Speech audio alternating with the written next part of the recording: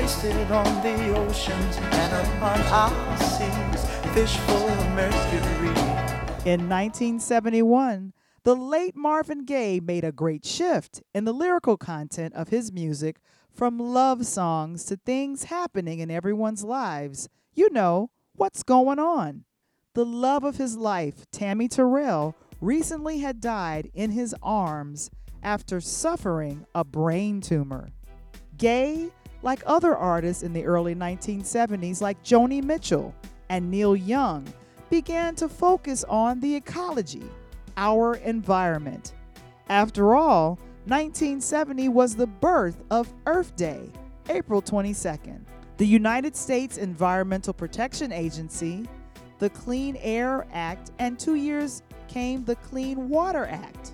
At the time, Marvin Gaye was the voice of Motown, America's rhythm and blues, based in Detroit, the industrial home of America's car assembly plants. If Marvin wanted to know what was going on above in our skies, in our lakes and rivers, so did your mama, your daddy, and your grandparents. Despite what Motown record label head Berry Gordy thought, Black and brown people, too, were interested in environmental justice and wanted a life free of environmental racism. The 70s awareness was a stark change from the blissful ignorance of the 1950s. Once upon a time, back in the late 1940s and early 50s, the far south side of Chicago was still a wilderness. So bike rides meant sidewalks sometimes, curbs when you could, but more often than not, coasting behind cars and buses and trucks. One longtime Chicagoan, F.R. Womble, remembers when the Morgan Park area was considered wilderness as the city continued to expand southward. I remember growing up in the country, they called it. See, my parents were part of the Great Migration from the south to the north. So they lived in the area that is now called Bronzeville. And my mom and dad met across the back porch because those tenements, they all had those back porches. So they courted across the back porches. Well, in, I believe it was 1948, we moved to Morgan Park because I was under 2 years old. I remember that. I remember hearing about that. I don't remember the actual thing. But you know, it was wonderful because it was free and open and there was so much nature around. And my dad, having been a farmer in Missouri, grew his own vegetables right in the backyard, so I could go out and pick a tomato off of the fence that was ripening and try to get to it before the birds did. Eat it with some salt, sit out in the backyard under the hose, go out. We had a cherry tree and a grapevine. My parents did canning. My father made wine. My mother made jams. So we really lived the country life. And I can remember riding my bike. You said bats. I remember riding my bike at night down the alley trying to get home before I would get in too much trouble because the street lights were on. And the bats flying real low, right around my shoulders as I was riding down the street. Morgan Park was a wilderness. I don't remember seeing any wild animals in the yard or anything like that, but there were evidences that they had been there. So it was really the country life. It was wonderful. It was idyllic. I mean, it was wonderful.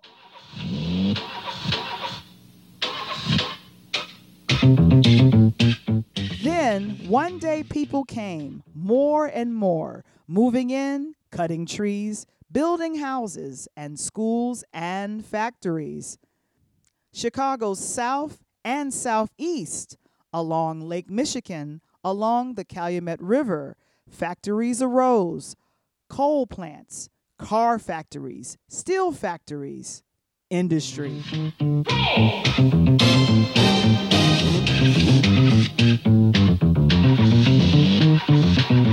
On the outskirts of cities, trucks sprayed DDT, a pesticide now widely known to kill mosquitoes and other bugs. In humans, DDT later was scientifically proven to cause cancer, mental development delay, miscarriages, and male infertility. The pretty mist could lead to asthma, food, and skin allergies. I can remember, sitting watching the streets and sand truck come by spraying for mosquito abatement. And we as kids riding our bicycles in the back of it because we didn't want the mosquitoes on us either. So, Right. We would ride through it.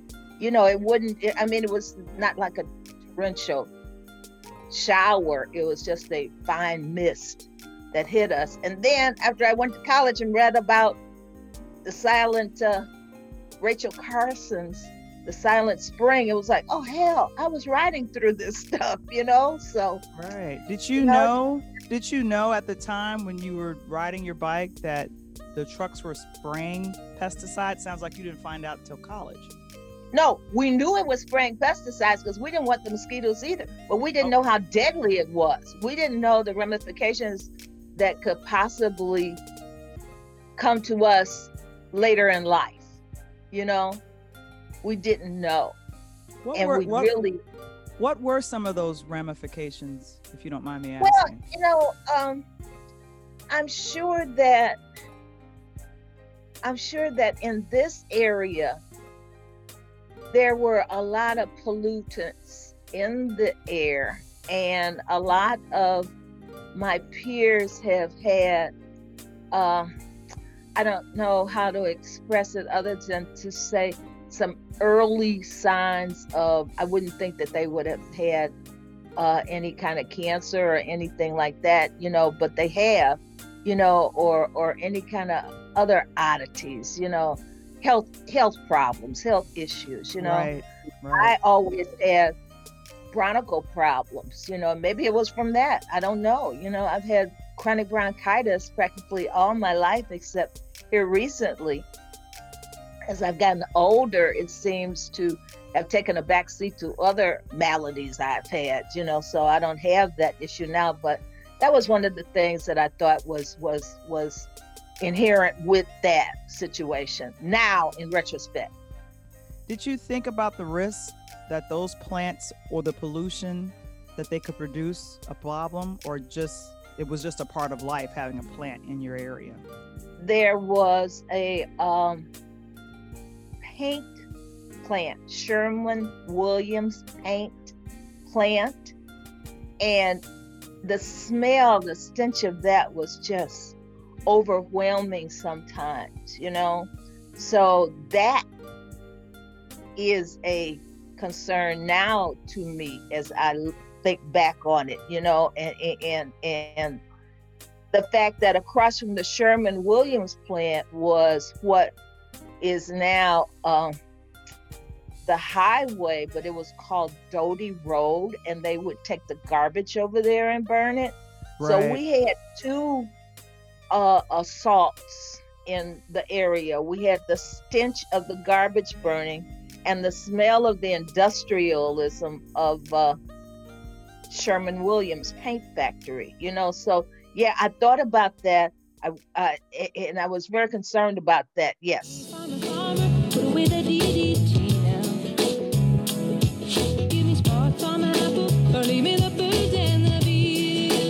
In retrospect, urban areas like Detroit and Chicago, the smokestack plants, steel factories, and other potentially toxic places like paint plants just happen to be away from affluent areas. Ironically, they happen to be in poorer neighborhoods where redline black and brown families lived. This was just the cost of business, automation, industrialization. This was the cost of making America great. Better things for better living through chemistry. Better things for better living through chemistry for the finer world we want. Better things for better living through chemistry. CEO made profits, and poor families ended up with black boys in need of inhalers to treat their childhood asthma. But this episode isn't about the past that still affects us today. It's about two Midwest cities where activists of color are organizing to speak up, speak out, and set their communities on a better, healthier path of environmental justice in face of corporate and government opposition. Today, we look at the fight for clean air and clean water in cities with black and brown neighborhoods, Chicago, Illinois, and Flint, Michigan. I'm Valarie Johnson, and this is Interludes.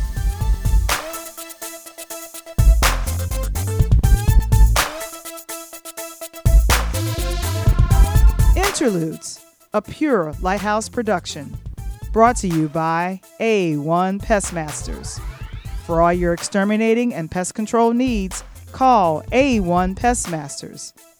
And now, all the way live from the south side of Chicago, give it up for your host, Valarie Johnson.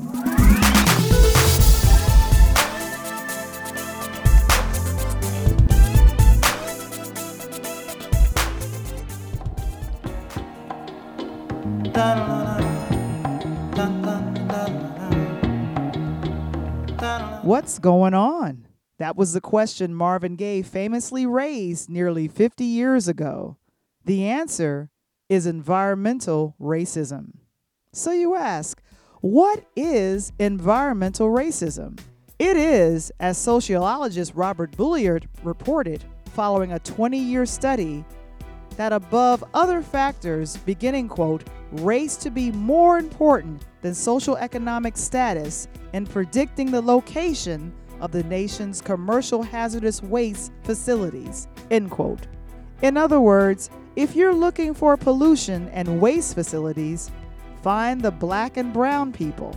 In Chicago, that means looking to the city's southeast side. Early next year, that area could become home to a metal shredding plant that few, if any, residents want. General Iron, as the plant was known, had been located on the city's affluent north side until a major civic and private business project called Lincoln Yards sought out their site for a new concert stadium and retail and residential development.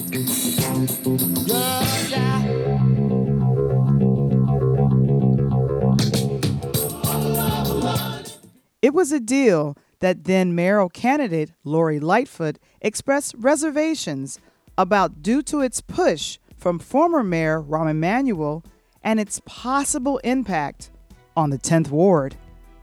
You can now hear Mayor Lightfoot avoided taking a strong position on the Lincoln Yards General Iron matter and the National Geographic documentary City So Real, which addresses the issue.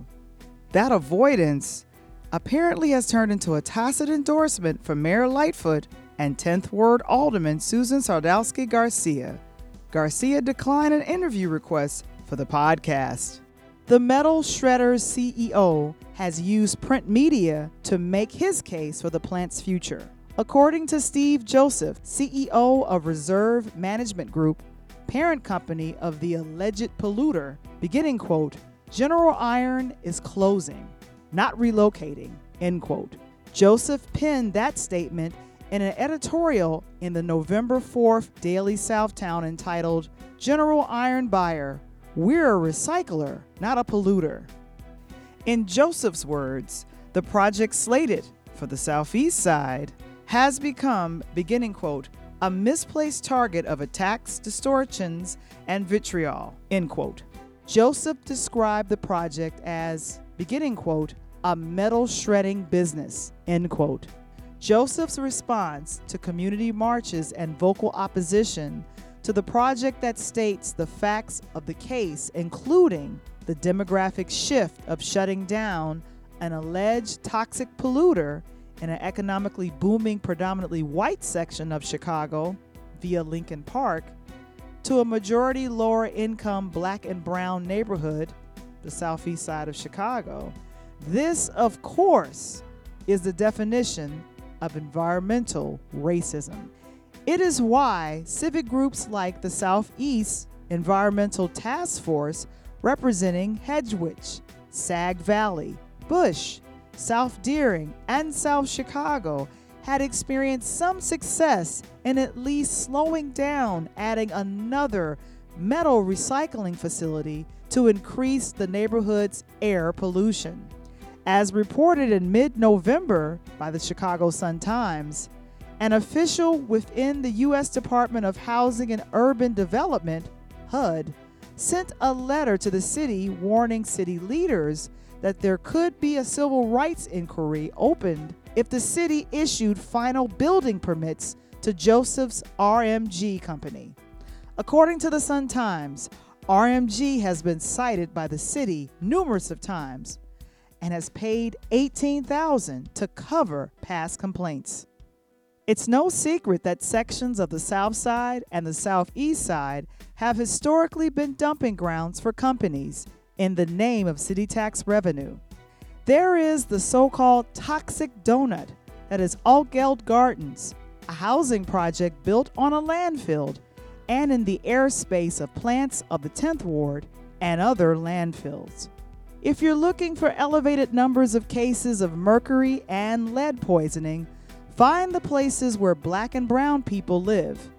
They happen to be places like Altgeld Gardens and Little Village, a predominantly Latino area where coal plants have left neighborhood kids vulnerable to respiratory illnesses, brown boys and girls in need of their inhalers to treat childhood asthma.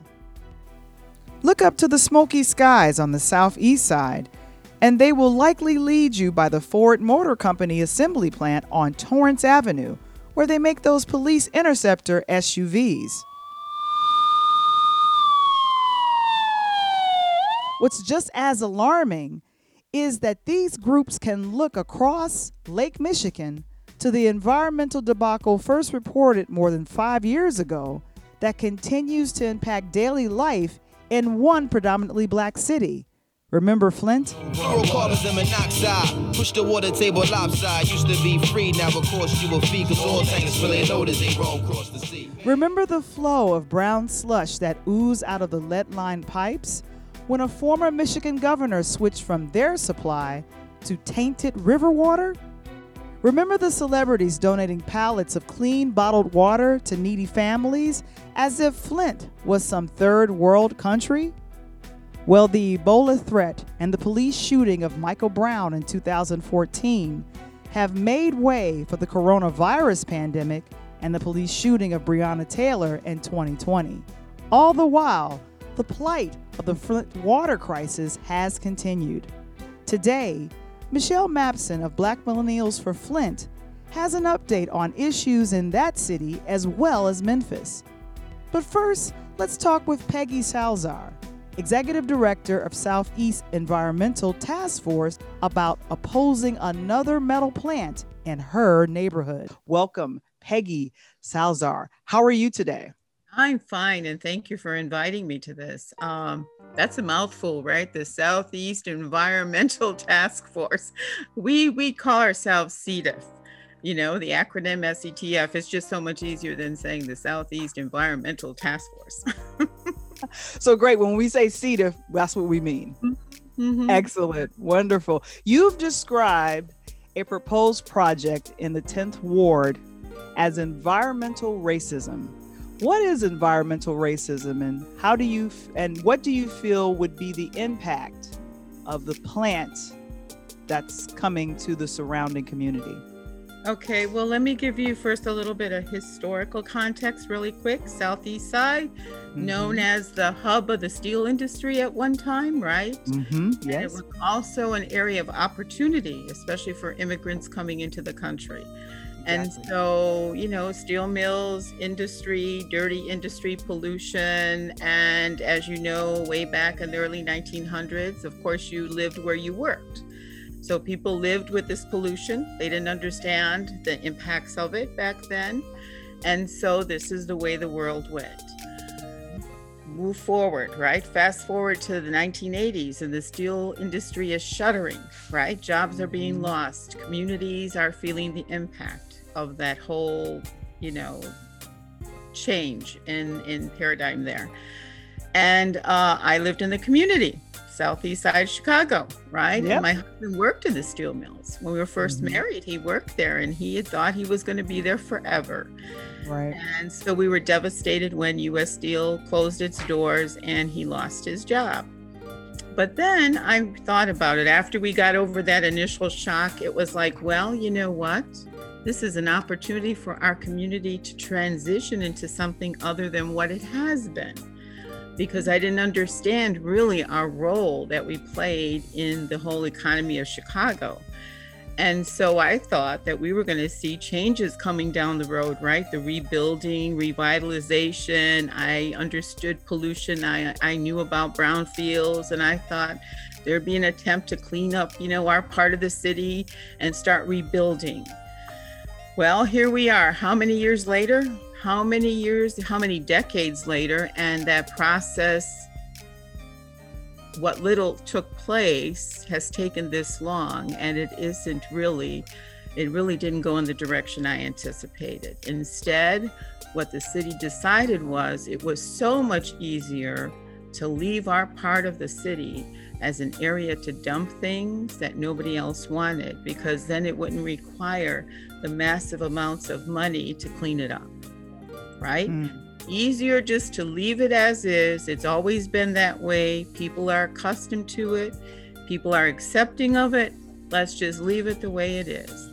And so I realized after a couple of decades, it's like, okay, we're hosting this economic engine, this industrial corridor, but our community isn't reflecting that. So is it actually helping us, or is it hurting us? And I came to the conclusion it was hurting us. And so it was my thought that, and after doing a little bit of research, because I'm not an expert, so, to make it clear to everyone out there, I am a resident. I have no credentials other than common sense, okay? And so I saw that our community was not going through any revitalization. Nothing was happening on the southeast side of Chicago. As a matter of fact, I could easily see the degradation, the huge numbers in unemployment, right? The disinvestment in the community. Our schools were overcrowded. We had schools falling apart, and we were told there's no money for them. And so I just thought, this isn't making any sense. If we're going to have to host these polluting industries, why aren't we compensated at the very least? If this is benefiting the entire city of Chicago, why aren't we being compensated for it? And if you ride through our community and see boarded up housing, empty lots, business districts that are, struggling to survive, it made no sense to me. And so this is where I decided that this is what environmental racism looks like. It's like, put the stuff that nobody else wants in the areas where there's least resistance, where people are less inclined to say anything, where people don't think they have a voice. Put it there, because then it's so much easier for the people in power to not have to deal with real challenges. It's just easier to stick it there. And it's always been that way. And I think that's what's most bothersome, because it has always been that way. And we need to change that. Yeah, and your group joined two others to sue to stop General Iron's project as an affront. Well, it's actually affordable housing. Right. It's actually a complaint. It's not quite a complaint. Okay. Because we want to make that clear.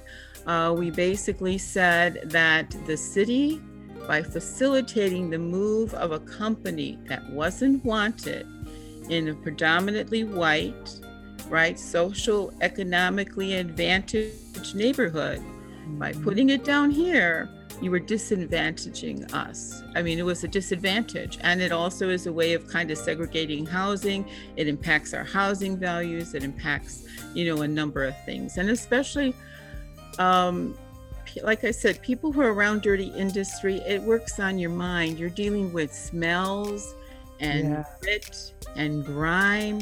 You're dealing with noise. You're dealing with truck traffic. I mean, once again, why are we being overburdened to take care of the rest of the city? Why are we responsible for shouldering what's going to benefit the city as a whole? Why is that, and how is that? Right. Do you think delaying the project enough may ultimately discourage it from happening? Well, we're hoping to stop it. I mean, we don't want it to just be delayed. We're hoping to stop it. Rahm Emanuel started the process, and this goes back to the plans for the north side and the river. The city discovered that our rivers are wonderful assets. People love water. Think about it. People love to be by water. People love to live by water. And so the Chicago River up north was a working river, just like our Calumet River down here on the south side. It was at one time both working rivers. But recently, all of that industry was departing, right? A lot of manufacturing left on the north side. All of those companies were closing up. And in their wisdom, the city said, this is an asset we need to build on. And so they were making it a beautiful, they were going to clean up the Chicago River. And that's a good thing from an environmental standpoint. We want our rivers to be clean. We want our waters to be clean. We want our wildlife to be able to sustain themselves on the water that's available. And people also. It was a good thing. What I didn't realize or was aware of, that they didn't have those same plans for our Calumet River. Our Calumet River was going to remain a dirty industrial site. And so when we discovered that, we were like, wait a minute, where's the equity in this? How is this fair? Like, once again, why are we shouldering all this industry that you want to keep, for the sake of tax bases and jobs and things like that? Why is it going to be sent down to us? Like I said before, and I say about General Iron, if it's such a great thing and such a good business, which is what they're claiming it's going to be once it moves here, down there it's an ugly thing, but over here it's going to be a wonderful thing, right? According to what the company is touting, leave it over there. Let them have it. They can keep it over there. Why not? It's one company. We have a whole bunch of scrap metal yards, and that's the other argument. We have already metal operations. We don't need any more. So you can keep one up there, and you should be happy with one, because we have a whole lot more down here that we don't want. Exactly. Do you feel that Alderwoman Susan Garza is listening to the needs of her community? She was very supportive with us on a number of other issues early on when she came into office. And I don't know, convinced her that she didn't, because remember, she was a relatively new alderwoman when this all started. This process has been going on. This did not happen overnight, okay? We became aware of this like 2 years ago. And we've been trying to make the community aware that this was an impending situation, right? And it's hard to make people aware of something or resist it when they don't see it. When we fought the pet coke issue, they could see the black dust, blanketing the community. It was easy for them to make that connection. But when you say something's coming, it's harder to convince them of what that something is and why it's bad, okay? So we took the issue to her a long time ago. And again, I don't know if the city convinced her that she couldn't do anything, or she just thought that we were overreacting, or if she felt like it wasn't such a bad thing. I don't know. All I know is that she disappointed us because we made her aware of it. And then she comes back and says she really didn't want it, but there was nothing she could do. But I don't believe that, because we know aldermen do have some say so. And if nothing else, she could have publicly had asserted that she was against it.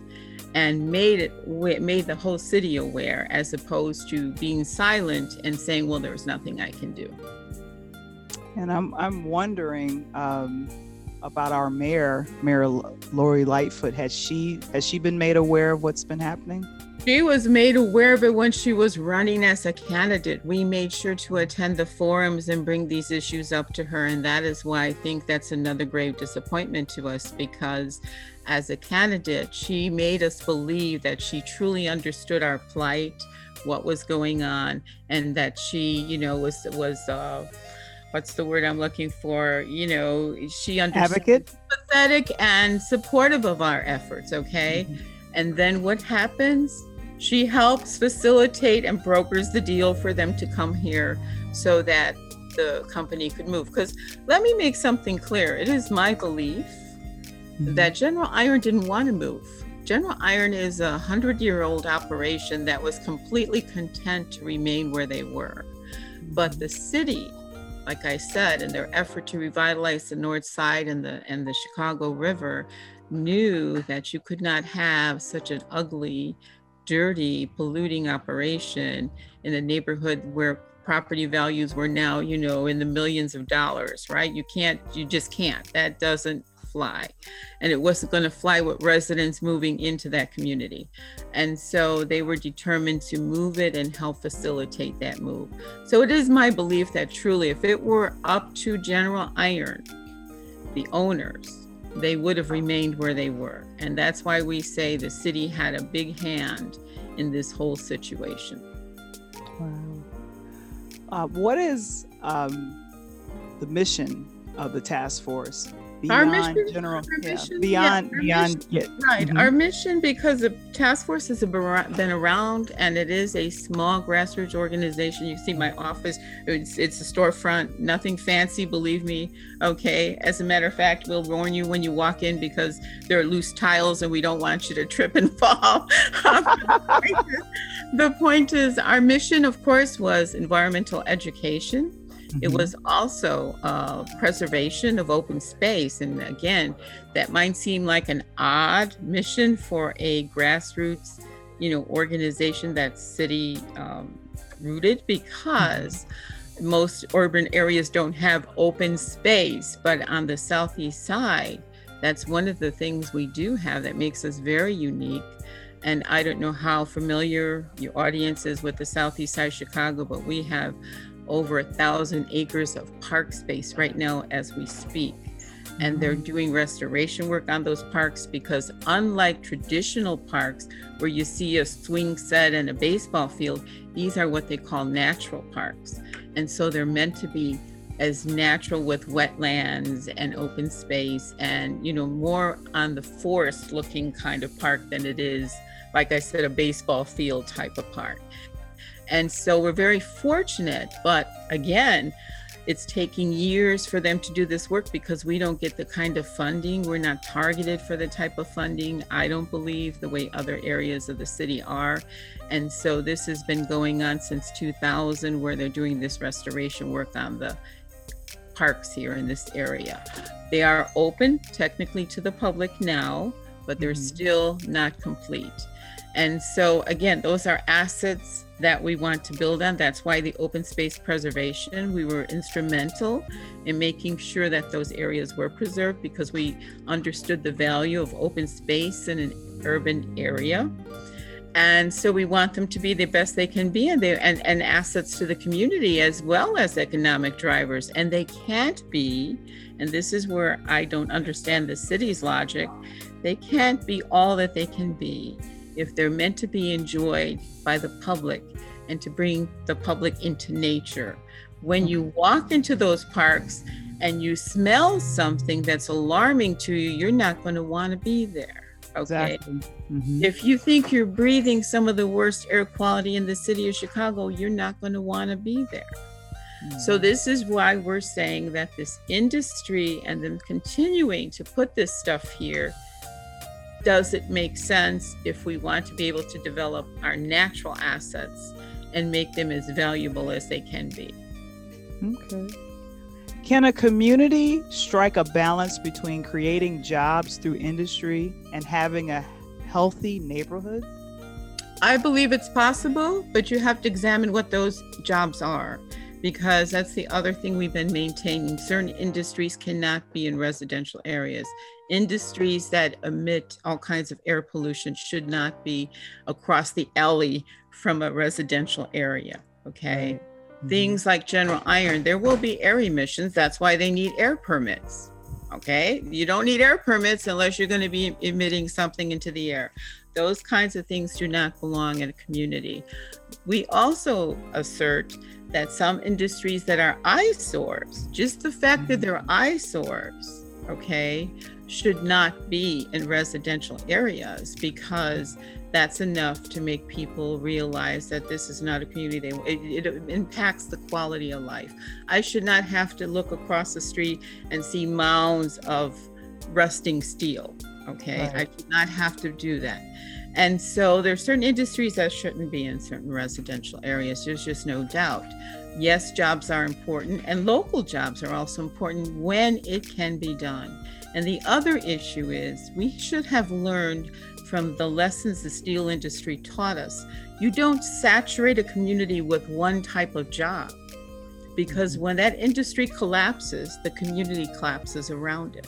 Mm-hmm. So we're saying it's important that we should have a variety of offerings in terms of employment, not just one type, not just scrap metal yards, not just, salt haulers, not just, it's just makes sense that you don't saturate a community with any one type of industry. The cost of leaving a community environmental future solely in the hands of elected officials can have devastating consequences. Just look across Lake Michigan to Flint. You probably know the story of Flint, but do you know that the saga continues? This is the story of Michelle Mabson, and one community was forced to face the issue nearly 5 years ago. It was the Flint water crisis that really sort of catapulted the understanding of how a state like Michigan, which has the most fresh water in the world, could also at the same time have allowed such a travesty where drinking water, to this day, there are children who've never been able to turn on their tap and actually drink water. It's been about 6 years now. So there might be 5 and 6 year olds who, again, have never known what fresh water, never known to trust their water even. So I think the extreme of knowing that there are those of us who don't necessarily think much about water. And to be fair, I live in Washington, D.C., and one of the sort of things we were told when you kind of move here is don't drink the water, definitely make sure it's filtered, kind of this joke. But the reality is that there are some issues with the water here as well. There's still lead-based pipes in D.C. and all across our country in urban areas. And so, again, juxtapositioning that some of us are thinking about clean water and the fact that those of us don't have access to it versus some who, again, don't even have to give a second thought. And in this country, that is not what you would expect. So I think it's really been about 6 years now that I've been really in this movement and understanding the importance of clean water. Wow. How did you first learn that water pumped into a house wasn't safe anymore? Like, what was something that you could see, taste, or read beforehand? What was kind of the thought process? Well, the reality is that with lead, you cannot see it, you can't taste it, you can't smell it. I've done an activity with children before where to help them understand what we mean by that is if you take water and you put, dye in it or dirt, of course you can see that it's not clean, and it's something that gives you a signal not to drink it. And then we'll take actually water, but we'll put alcohol in it. So just a bit of rubbing alcohol. And so I'll say, can you see anything? It looks fine, right? But then you go ahead and you smell it and you can tell right off something's not right. And then finally, just regular water that you wouldn't necessarily, you smell it, it doesn't smell like anything, it smells just fine, you don't see anything, and we'd still be able to say, but there could be lead particles in this as well. That's the sort of insidious nature of lead, is that it's a heavy metal, it has no place in our bodies, but that it can be present without us knowing. And the unfortunate part is that humans, or especially children, are sort of the canary in the coal mine. We don't know that there's lead until we test for that. First, we test the blood in children, And then we find out that, lo and behold, there's lead, and that's exactly what was happening in Flint. Dr. Mona Hanna-Attisha was finding really high levels of lead in children that just simply did not make sense for it to be an anomaly. And that was sort of the trigger to understand that there was something wrong with the switch from the Detroit Water Authority to the Flint River water. But I'll just also note that residents were also able to see other issues with the water when the water switched over before lead was an issue.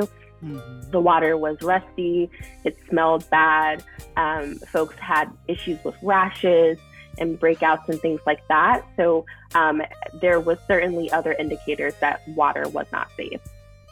Yeah. Initially, did you think it would be an easy process to kind of fix the problem there in Flint? No, I think it's one of those issues where the legacy of lead is so, it's been left behind. It's an expensive issue. It's an issue worth addressing because the health benefits of making sure that you prevent the harms from lead for children, especially, far outweigh the cost of actually replacing the pipes. Yet, lo and behold, there are hundreds of miles of pipelines across our country that haven't been replaced. There simply hasn't been motivation enough to do that. It is very difficult even to detect lead pipes, to know which pipes are lead-based. There's sort of newer technology that's trying to help that be sort of an easier approach, so that you don't just have to dig up the pipes to figure that out. Right. But it is a very physical and labor-intensive thing to do, to replace pipes, and then to also ensure that down the line, right, so when you're replacing the pipes, that you're not disturbing the water elsewhere across the line for folks whose pipes are not being replaced, so that you're not introducing more contamination to people without knowing it. So it's fairly complex, but we have the money to do so, certainly. And I think the infrastructure issues in this country, this is just yet another leg of the infrastructure issues that have to be fixed. Yeah, very much so, very much so. Why do you believe the safe source of water was ever switched over to something else? Like you just talked about it. You just said how things were switched from Detroit to Flint. Yeah. Well, it's actually a fairly complex issue, and it's interesting because when I first started trying to understand this, it wasn't all very clear. But what we do know is there were criminal charges brought against at least a dozen officials across the state for this decision. And what became clear is that it was for financial reasons. It was a cost-cutting measure to actually switch the water over. So there was at that time that the switch was made, the sort of, you could call it the contract cycle, if you will, for renewing to continue working with that water authority in Detroit, where they were getting water from the Huron River, was up and ready. And instead of renewing it, the emergency managers in Flint decided to actually switch to the Flint water, to the Flint River, because there was actually another pipeline hopefully going to be built that would bring water from another part of the state to Flint. But in the interim of that pipeline being built, the switch was made to the Flint River. The Flint River was known to be corrosive. It was known as sort of a dumping ground from industrial sites like Ford and GM plants. So even actually GM decided they would not actually use the water from the Flint River because it was rusting their parts. So we knew early on, again, that there were indicators that the switch was not a good idea. And the other piece of it is that the water utility, the public works utility in Flint, was not up to par to be able to take on that switch. So the infrastructure, again, wasn't even there with the kind of public works infrastructure in Flint. But what exactly are the consequences of lead poisoning that impact communities of color in ways that we forget? Mabson's group is about making the connections. Believe it or not, at least one case of police brutality, the 2015 death of Freddie Gray in Baltimore, has lead paint at its root. Mabson reminds us. When Freddie Gray was killed, this was back in 2015 or 16, that we were really reeling from the protests and understanding that police brutality was very much alive and well. The untimely death of Freddie Gray was harrowing for many in our community. We also know that he was poisoned by lead as a child. So he had suffered from lead poisoning. And what we know is that lead poisoning impacts everyone's well-being.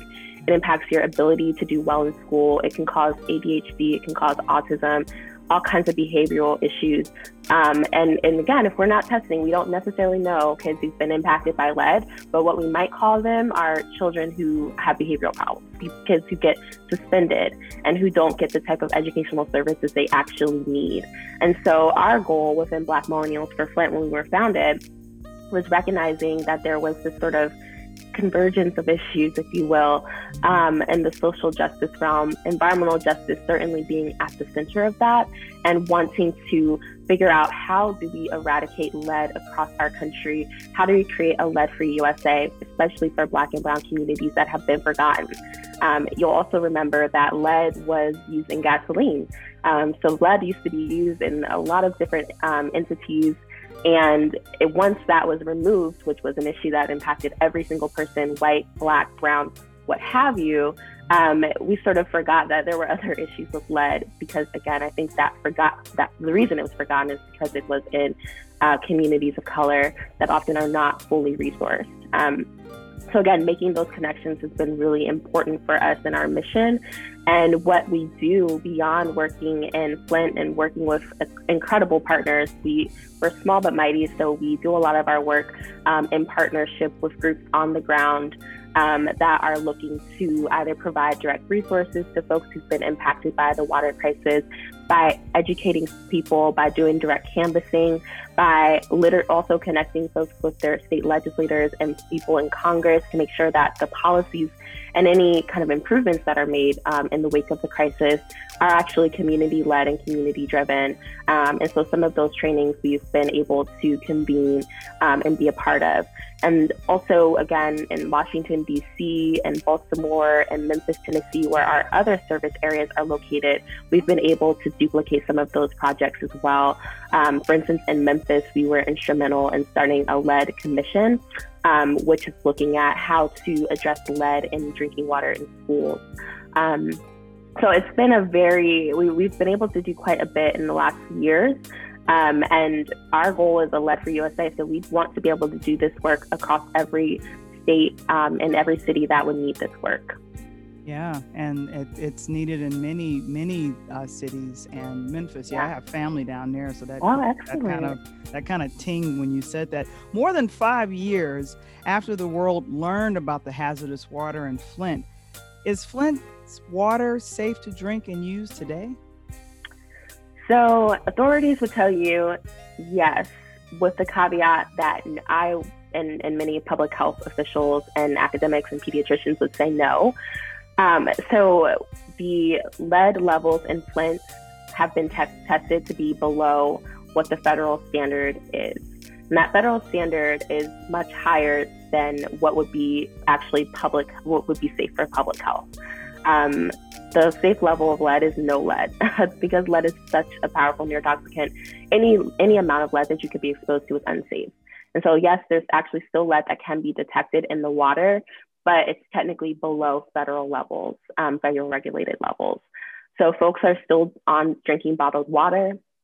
There's still, again, many who have also noticed that there still can be ticks in the lead levels in their water. So because there's not enough certainty, it's not safe still. And many would say Flint ain't fixed. It's not fixed because the lead pipes actually have not been replaced.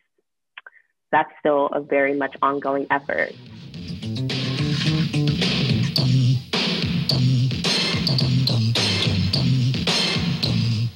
From the chemicals sprayed in our communities to the industries allowed to pollute our neighborhoods, and even the discount paints that cover our walls in decorative shades of poison, as Black and brown people, we have weathered decades of environmental racism.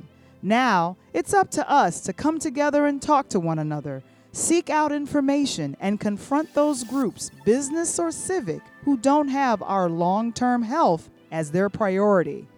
For more information about Southeast Environmental Task Force, please visit their website at setaskforce.org. And for more information about Black Millennials for Flint, that can be found at blackmillennials4flint.org. In future episodes, we'll keep you updated on the issues raised on today.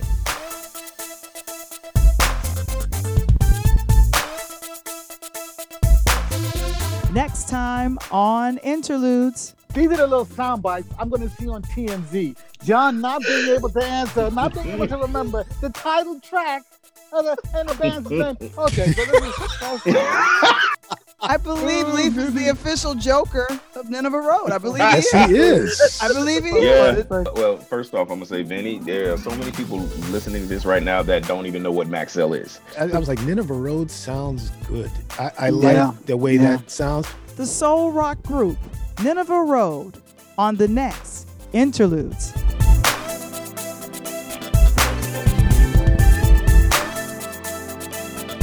Interludes. Original concept by Valarie Johnson. Written by Michael Womble. Produced by Michael Womble and Valarie Johnson. Original music intro and outro produced by Kendall Nesbitt. Interludes.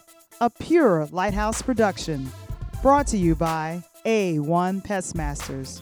For all your exterminating and pest control needs, call A1 Pestmasters at area code 773-365-9962 or visit their website at a1pestmasters.com. When you book your appointment with A1 Pestmasters, tell them that you heard it first on the podcast called Interludes.